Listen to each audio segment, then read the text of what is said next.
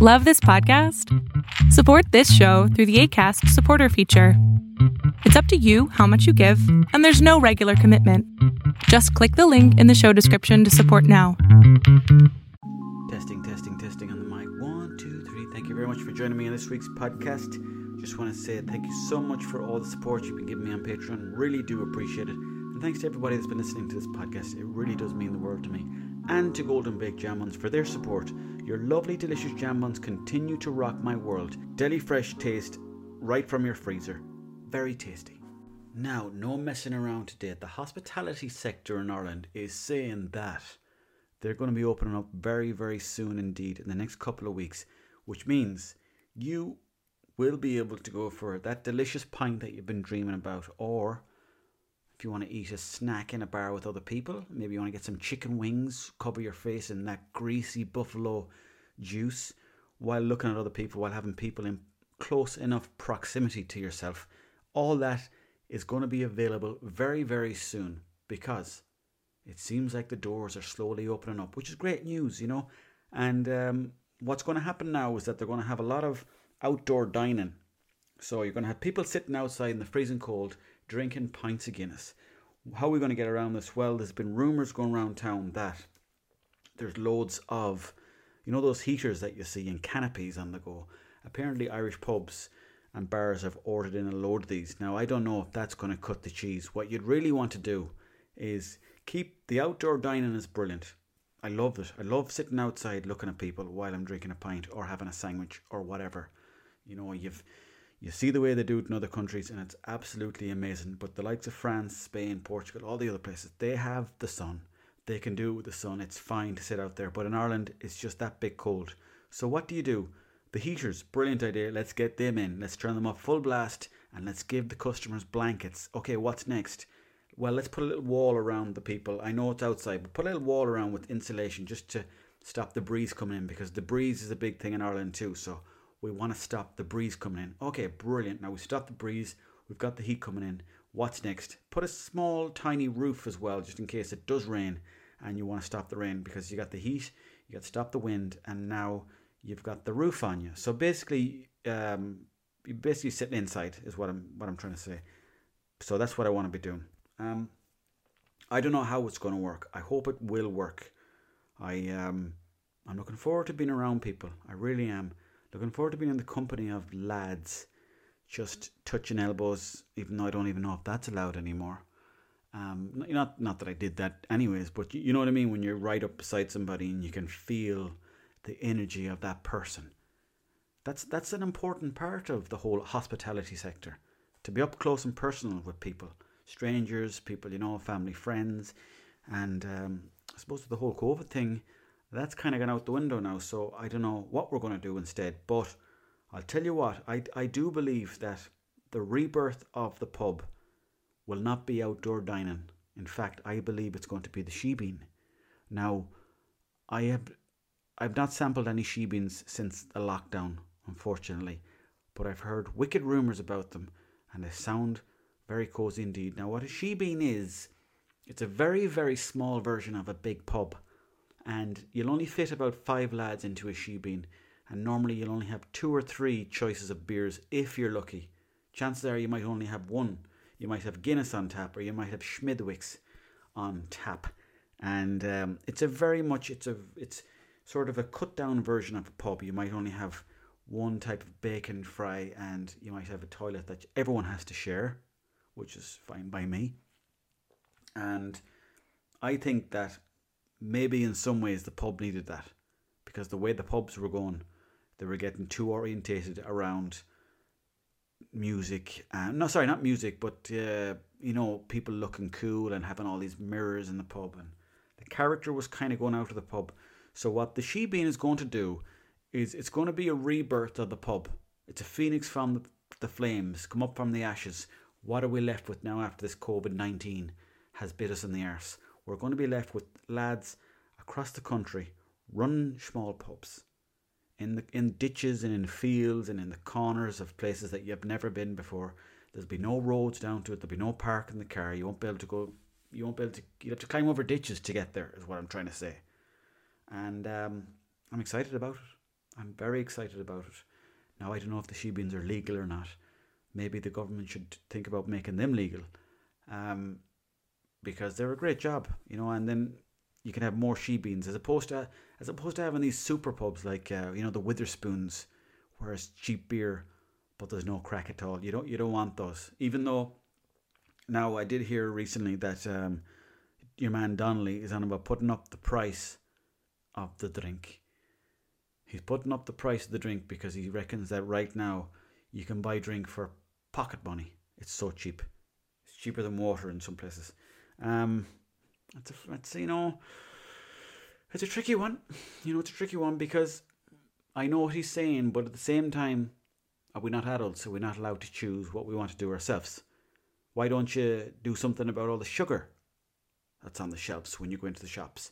You walk into a shop there and you look at a Snickers or Mars or Kit Kat Chunky or whatever, and it's right there in your eye line, and it's up there the till, and it's at your most vulnerable point when you're just about to buy something. Okay, here, let me get a family pack of Kit Kat Chunkies. You go into the car then and you polish them off. Right? There's no talk about that. So, maybe he needs to get his priorities straight and let us adults decide what we want to do. And don't be worrying about putting up the prices of the drink. Don't be worrying about that.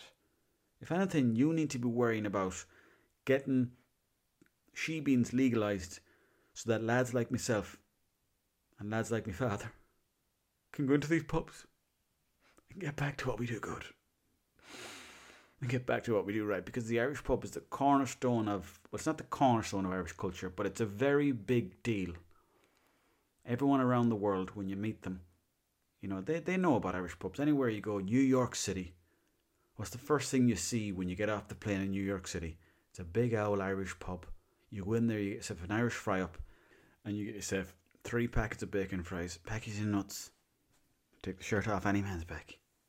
Good old Paddy Lochte, God rest your soul, mate. But the hospitality thing, I don't know how it's going to work. I really hope it works out. The thing about Ireland and the whole outdoor eating is that we just do not have the weather for it, and I wish we did. This whole global warming situation. I was freezing today, and it's May, so I don't know what we're going to do about that. But it would be, the idea of eating outside and drinking outside is lovely. It's my favourite place to drink is outside and eat food, so I can be looking at people walking past, because I'm a real nosy man when it comes to drinking and eating and watching people.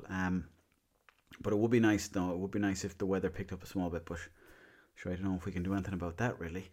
So it's going to be an interesting one the next couple of months to see what's going to happen with all these gastropubs and everything else and the outdoor event. There's going to be people just sitting on the footpath eating sandwiches just to be outside, and you don't blame them at all, because everyone's just gagging to get outside now again. And because what they have now is they have that lad that goes round in a van, and he's got a couple of kegs in the boot, and he'll pull up to your house. You call him up and say, come up the house there and give us fucking 15 pints. And he'll come up the house then, and he'll open the back door of the van, and he'll stick in 15 glasses, and he'll fill them up, and then he'll charge you. And it's the closest thing you can get to a real pint, while also charging you real pub prices. It's about €6, and it's steep enough. But you can't beat the atmosphere of the pub. You can't. I know the likes of Temple Bar and those places are very expensive, but as my cousin, he's from America, and he loves being out in Temple Bar, and I didn't really get it before. I didn't understand, because I thought it was just a rip-off. It was a way to catch tourists. He said, dude, this place, it's all about the experience. And I thought to myself, you know what, you're bloody right. I went up the bar then, and I paid £9 for a Coors Light, and I was sickened. In other big news, pregnant women and people in their 50s are going to get vaccinated next week. I don't know what the story of this whole situation is, but I've heard no word about this at all. I'm late 30s. I'm the middle of my late 30s, if that makes sense. I'm not going to give my number away exactly, but I've heard nothing from anyone. And I want to go to Costa del Sol. So someone needs to get onto me pronto and let me know when I can go in there. But no, in all seriousness though, it's, hopefully now when we all get these vaccinations or whatever, the places will all start opening up again. I don't know how it's going to work. Like, are you going to have to show people in the airport a vaccination passport, or what are you going to have to do about that? My parents now, they've been vaccinated, so they got it about 2 days ago, and they had different reactions to it. My mother her arm was sore. She was like, just hurts the arm there now. It's a bit sore now, but I'm delighted I got it. Absolutely delighted. She was flying. She was buzzing. And my father then, he was like, I don't know about that now. He every time like something, every time he felt like a heartbeat beating too fast, or he felt he had a twitch in his eye, or maybe he had a bit of gas in his stomach, he was like, oh fuck, I don't know about that now. This might come back to bite me in the arse. He was much more sceptical. Whereas my mother was much more, you know what, just listen, we're going to have to do it anyways. And I think that's been the scenario with a lot of people. They're either very sceptical about the whole thing, or they're just like, just give it to me so I can go on holiday again. And we're all gagging to go on holiday. We're all gagging to get down there on the beaches of Portugal, take off all the clothes, strip off, and say, here I am, I've got my injection, what's next? And you just run to the water, completely naked still, by the way. Everyone's looking at you and they're like, that lad got his injections. No, but it'll probably only end up swimming in pontoon of Foxford, County Mayo this summer. I doubt there'll be any flying for me this year, unfortunately, although I would love to get away. I was only reminiscing there the other day with somebody about the last time I got to go to the beach. And remember, I think I was telling you before in a different podcast that there was it was a beach there. I flew into Faro from Knock Airport, which is a very good airport. It's a small airport there in County Mayo that was built by a priest. Or it wasn't built by a priest, but he's the one who got the whole thing up and running. It wasn't really meant to be built, but the priest, he ordered a load of dump trucks to come down with stones and lay down an old, what you call those things, like a driveway or wherever the plane lands, And anyways, he ended up getting the airport built, and now it's a great, important element of the Mayo countryside, and it brings a lot of tourism to the county.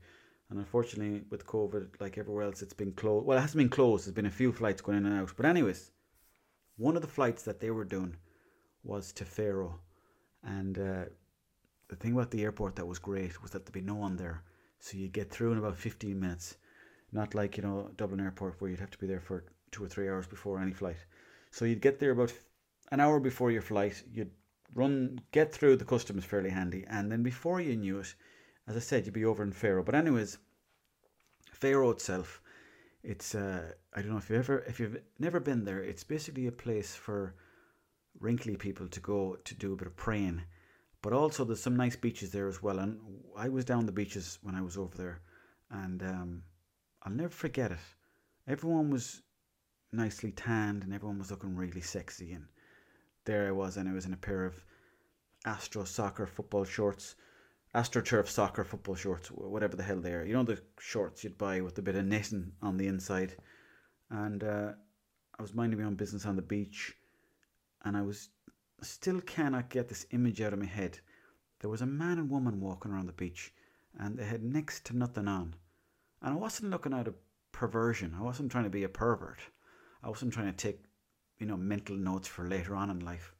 But I was looking at them and I was thinking, Jesus, they've got some confidence, haven't they?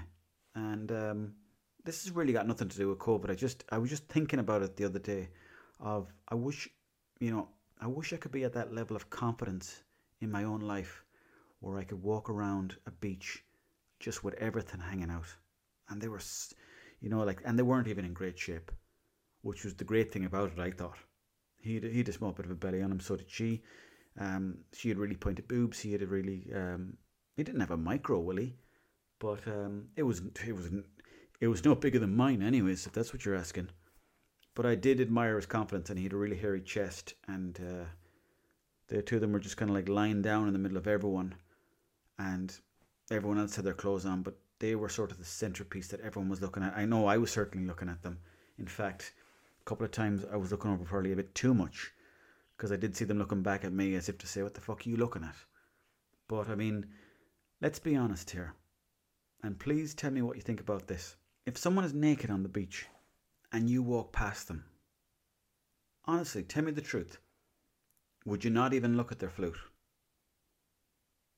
I mean, I was looking at his flute on the beach, And there, I'm just putting that out there. I was looking at his willy on the beach, and I was thinking about this the other day. And I'm a straight man, but for some reason, I was more concerned with his flute than anything else. I just wanted to see how it compared to mine. And there was nothing, I wasn't trying to be a pervert about the situation. I was just thinking, well, if he can do it, then why can't I do it?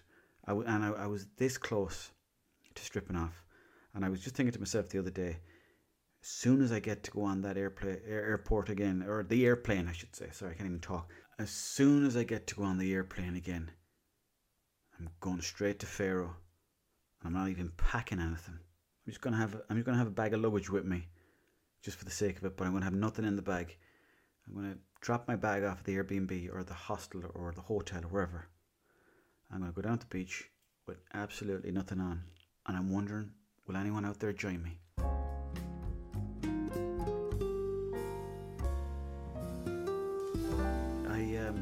I got a question during the week from a lady, and I won't give her name away, but she said that she's having a lot of vanilla sex with her fella. She doesn't find it spicy anymore, and she's wondering what's the best way to spice things up in the bedroom. So if anyone out there has got any suggestions on how they could spice things up in the bedroom, please do let me know, and I'll give my 2 cents now on how I think you could go about making things a bit more spicy between the sheets. What I find is very good, what I find has worked for me over the years, is you have a lot of mirrors in the bedroom, and then you can watch yourself, not just watching yourself, but you can watch the two of you going at it, and it's very much like watching a movie of yourself in it, if that makes sense. And it gives you a different perspective, because when you're making love to somebody or having sex, whatever you want to call it, I don't care. I'm 37 now, okay? Whatever you want to do it. But normally you're sitting there, you're in your position, and they're in their position, and it's not really like what you see on camera, because there's more angles to see, so you want to get more angles involved. So that's one of the first things I would say. Spice it up with a couple of mirrors in the bedroom. Put one on the roof, put a massive one on the door, put one at the end of the bed, and put one that's probably plenty actually. Now, number 2, music is very important when it comes to passion sex making. Bit of Barry White playing in the background very softly, bit of Tom Jones, you're not unusual to me, love, that kind of stuff going on. That I find that really does help the mood. Now this is the best tip of all. This is the one that really, really, really gets things going. What you want to do is you want to have the lighting perfect, just perfect, not enough so that you can see my face or their face. You don't really want to see the face, or you know what I mean. It's like, I'm not in a bad way, but like it's, for example, my face, it doesn't suit sex, so you don't want to see my face. So what you want to do is you want to have the lighting perfectly so that it's kind of like shadowy, and just like, ooh, this looks very sensual. So I would say to you, and I won't give your name, but I would say to you is try to get the lighting perfect. Pull the curtains, have maybe a small little lamp on in the corner, and create a perfect ambience in the room light-wise. And also the room has to be warm. You can't be making love to someone when it's cold. It just doesn't work, because the sheets fall off, and before you know it, then there's 4 very pointy nipples that just it's dangerous for a start. So there are some of the tips that I would do anyways, and I hope they do work for you. And also, I mean, talking filthy in the bedroom is very nice too. People have different, the best thing you can do. Some people don't like talking dirty, so I might take that one back. But what you can do is talk to them and say, listen, what do you like? And everyone likes different things. I was talking to a fella the other day, and he said he loves sucking toes. Now, I didn't get that at all, but that's what he loved to do, and he couldn't explain it to me. I said to him, why do you like feet so much? This guy is addicted to feet. He goes, I just love the shape of them. And I was looking at him going, what are you talking about? You love the shape of feet, and you love sucking toes. And I said, do you go through all 10 toes? He goes, I go through all 10. I start off with the baby toe, and I work my way up to the big toe, and I do the same on the far side. And he said, that's enough for me. So everyone is different. So what I would say to you is maybe talk to your fella and say, listen, is there anything you like? And maybe once a month you could say to him, I'm going to do whatever you want in the bedroom.